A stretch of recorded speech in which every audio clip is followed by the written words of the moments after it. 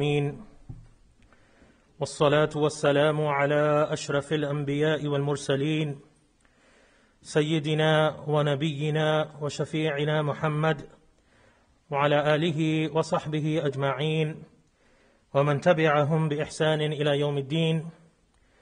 رب اشرح لي صدري ويسر لي أمري واحلل عقدة من لساني يفقه قولي. Respected elders, dear brothers and sisters, my young friends, Assalamu alaikum wa rahmatullahi ta'ala wa barakatuh. Imagine a person walking with a heavy load. This is a person who is trying to carry heavy bags, a heavy suitcase, a heavy piece of furniture, and they keep falling. They try to hold it this way, they try to hold it that way, like this. They maneuver it different ways, they put it on their back, but they keep falling, and they're not able to manage the load. They're not able to move forward. They are clearly struggling with the weight of their load. Or imagine someone who is injured. They have a cast, a broken leg, and they're walking with crutches. When we see someone who is struggling, visibly, physically, in such situations, most of us would help out and offer a helping hand. Somebody who is struggling to get into their car, not able to load their groceries. So we would offer a helping hand, which of course would be the right thing to do. Rasulullah sallallahu alayhi wasallam said, whoever removes a worldly hardship from a believer, Allah will remove one of the hardships of the day of resurrection from them.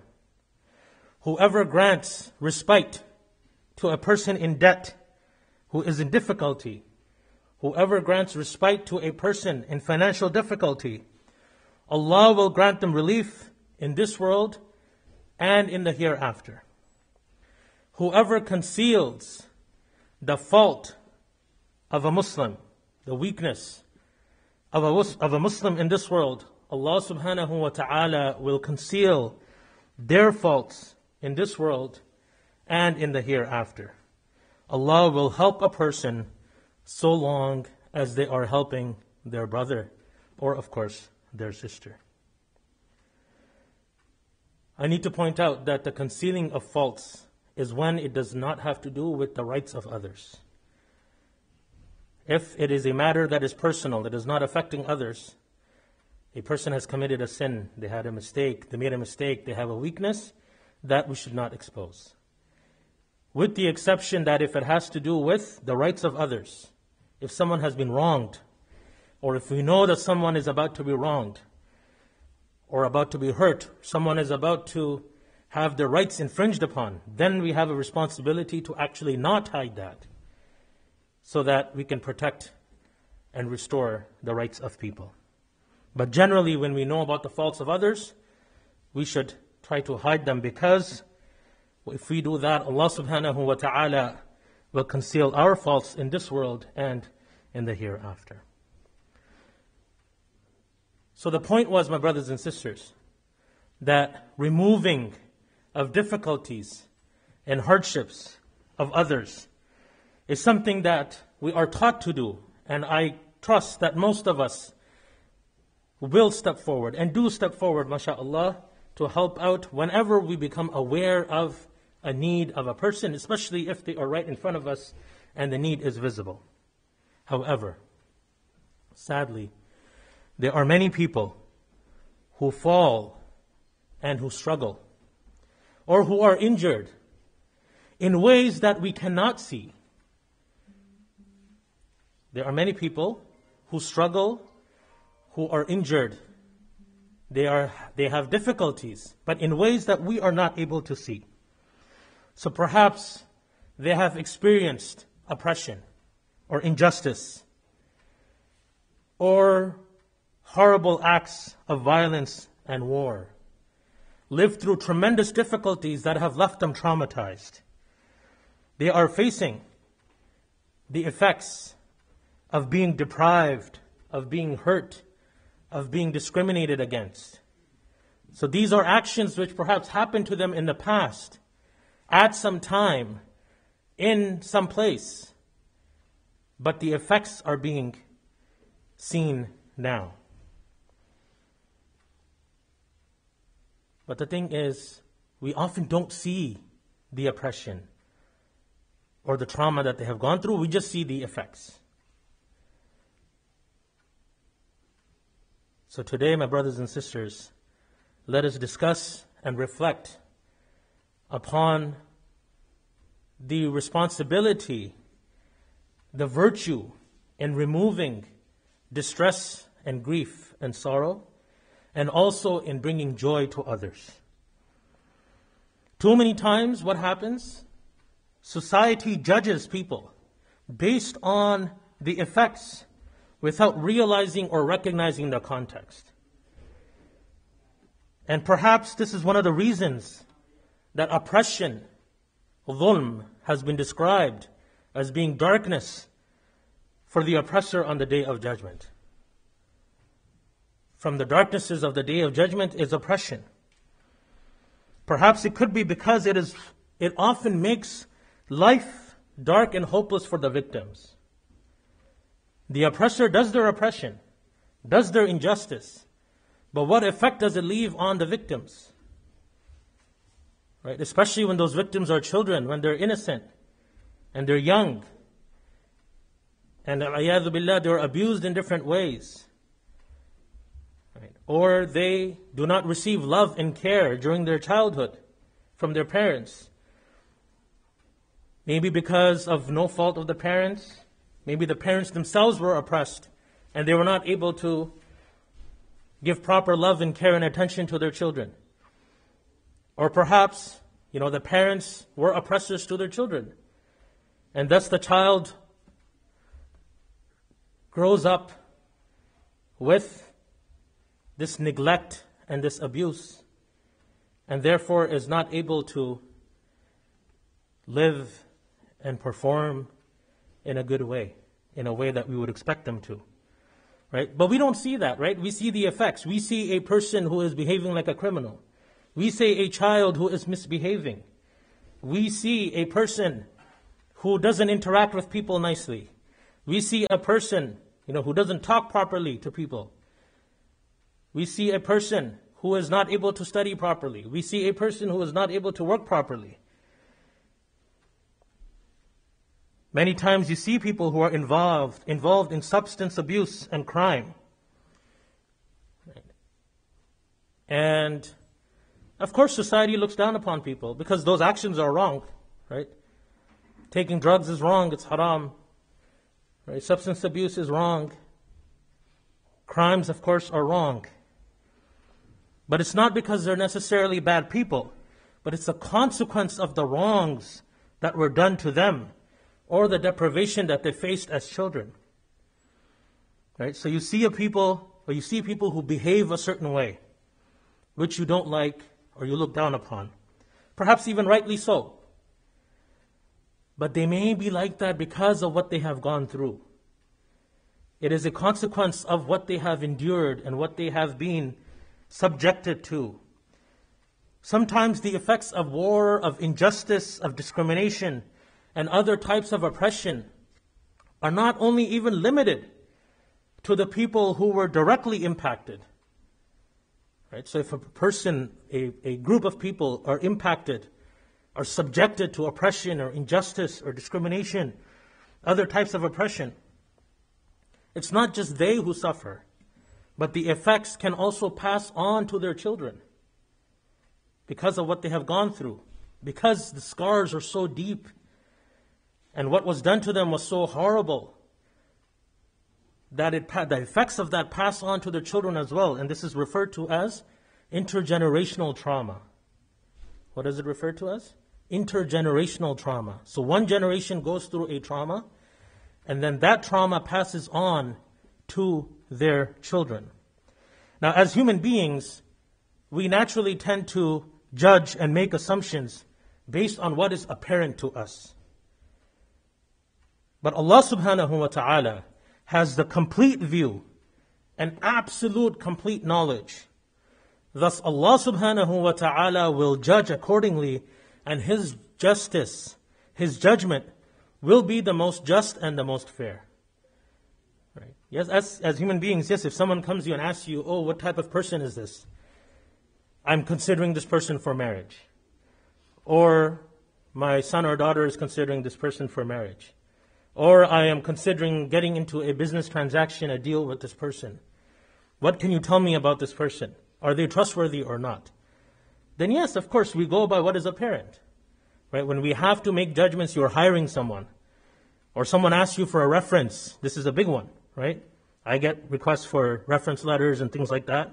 Right? We have to be honest. We have to be honest. Right? This is what is required of us. So yes, when we are asked for our opinion, for our advice, for our reference, absolutely we have to be truthful. Right? Yes, we want to be helpful perhaps, but we absolutely have to be truthful. So we base that on what is apparent to us. Whatever we see, whatever we observe, we describe in a fair way. But Allah subhanahu wa ta'ala is aware of the things that we are not aware of. Allah subhanahu wa ta'ala is aware of the context that we are not aware of. And thus Allah subhanahu wa ta'ala, when He will judge people, and when He judges people, meaning in the sight of Allah Azza wa Jalla, Allah subhanahu wa ta'ala is taking into consideration the entire context. Each person could be carrying the burden or effects of something that we do not know or that we cannot see. And perhaps that is why we are even encouraged to bring joy to others. We are encouraged not just to remove distress, not just to remove difficulty, not just to help people, but also to bring joy to people. Ibn Umar radiallahu anhuma says that a man came to the Prophet sallallahu alaihi wasallam and said, Ya Rasulullah, which of the people is dearest to Allah? And which deeds are dearest to Allah? Which of the people are dearest to Allah, and which deeds are dearest to Allah subhanahu wa ta'ala? Rasulullah sallallahu alayhi wasallam said, the dearest of people to Allah subhanahu wa ta'ala is the one who does the most benefit to people. The dearest is what? The one who does the most benefit to people. And the dearest of deeds to Allah subhanahu wa ta'ala is joy that you bring to a Muslim. Is joy, surur, happiness that you bring to a Muslim. Or relieving them of distress or sorrow. Right? Takshifu anhu kurba. Right? And with kurba we understand as distress, but also sorrow, grief, something that is causing them to feel gloomy, feel down. So relieving the person of that. So bringing joy to a person. Removing or relieving a person of distress or sorrow. Paying off a debt for them. Or dispelling their hunger. And the Prophet ﷺ goes on to say, and to walk with a brother to meet his needs is dearer to me than observing i'tikaf, seclusion, in this masjid, meaning the masjid of Medina, for a month. Subhanallah. To walk with a brother to meet his needs is dearer to me than observing i'tikaf in this masjid, in Masjid al-Nabawi, for a month. So, my brothers and sisters, it's one thing to remove distress, to pay off a debt, to dispel hunger. Right? These are things where you would need to be aware of. You would need to know that a person is in debt in order to pay off their debt. You would need to be able to know that a person is in distress to remove their distress. You would need to know that a person is hungry in order to remove their hunger. Right? Like you're able to tell somehow that this is a person that appears to be hungry. But even bringing joy to another, bringing happiness to another, unconditionally. Right? He doesn't say bring joy. He didn't say, sallallahu alaihi wasallam, that bringing joy to a person who's in difficulty, bringing joy to a person who's in pain, bringing joy to a person who's in hardship. No, it's unconditional. Bringing joy to another without them being visibly in need is from the dearest of deeds to Allah subhanahu wa ta'ala. Subhanallah. Sometimes, my brothers and sisters, it's a smile that brings joy to a person who is down. Sometimes it's just a simple, genuine salam, a genuine greeting. Right? Perhaps it's a kind comment for a person who feels like they are dismissed by society, that nobody cares for them, that there's nothing good in them, they have low self-esteem. A kind comment can uplift that person, can give that person hope. Sometimes it's listening to their story of pain and suffering. And I refer to that as the charity of our ears. What do I call it? I call it the charity of our ears. Because you may not be able to practically solve that person's problem or difficulty. Perhaps they have a problem or difficulty that has no solution, apparent solution, or that you don't know how to solve it. But even having someone who will just listen can help a person through their pain and difficulty. And you make a dua for them. Right? That's why talk therapy is a thing. People just sometimes need to talk to relieve their burden. Right? They know that Allah subhanahu wa ta'ala is in control. They know that there is no solution to this problem. They know that you're not going to be able to help. But they just need a compassionate ear. Someone who's willing to take a few moments to listen to their story, to listen to what is happening, to listen what has happened, to listen to what has happened. I was listening to the radio yesterday. And, of course, yesterday was the National Day for Truth and Reconciliation, the first such a day in Canada. And there was an indigenous grandmother who was describing how much joy she felt. She said, there was so much joy in my heart when she saw others, and she referred to white people, others as well, who showed up to show solidarity, who showed up and took and recognized the grave wrongs that had been committed, the shameful legacy of residential schools in this country, right, and all the wrongs that have been committed to the indigenous people of this land. Right, just that recognition, just that people actually cared and showed up and were listening, that was actually part of the healing process. Right, that's why it's called truth and reconciliation. That first, the truth has to become apparent and has to be accepted in order for healing to occur, in order for reconciliation to occur. Right? People say we want peace. Yes, everyone wants peace. But without justice, it's very difficult to have peace.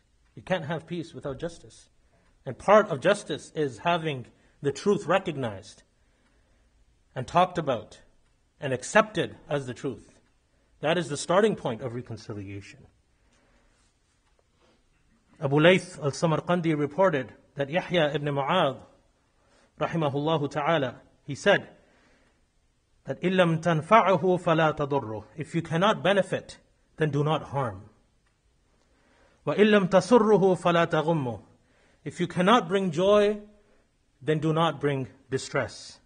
وَإِلَّمْ تَمْدَحْهُ فَلَا تَذُمَّهُ. If you cannot praise, then do not blame. Amah bint Khalid radiyallahu anha was born during the first emigration to Abyssinia. She reported the Prophet sallallahu alaihi wasallam was given some clothes, including a black khamisa, a black cloak. The Prophet sallallahu alaihi wasallam said, "To whom shall we give this to wear?"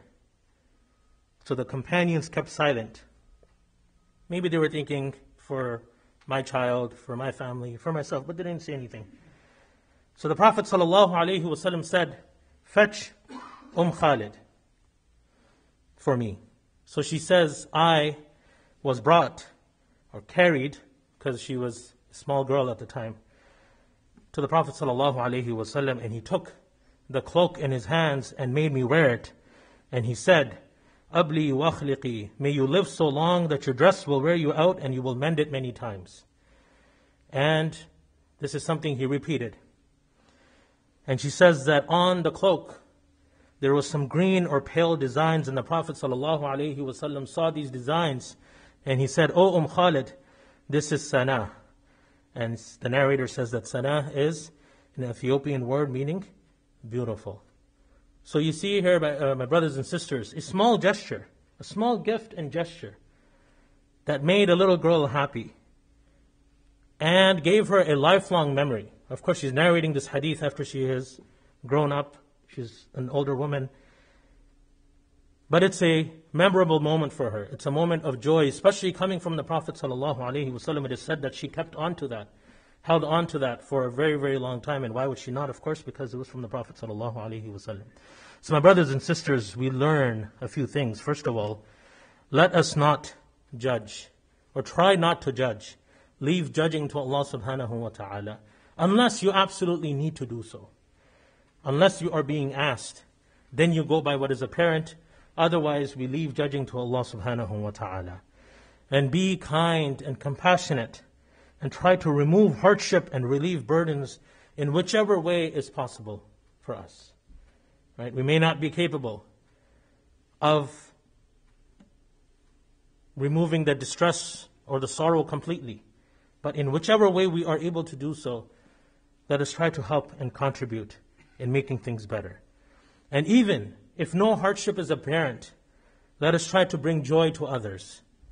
Try to bring joy to others, even if a person doesn't appear to be in difficulty, or if you're not able to figure out whether they are in difficulty or not.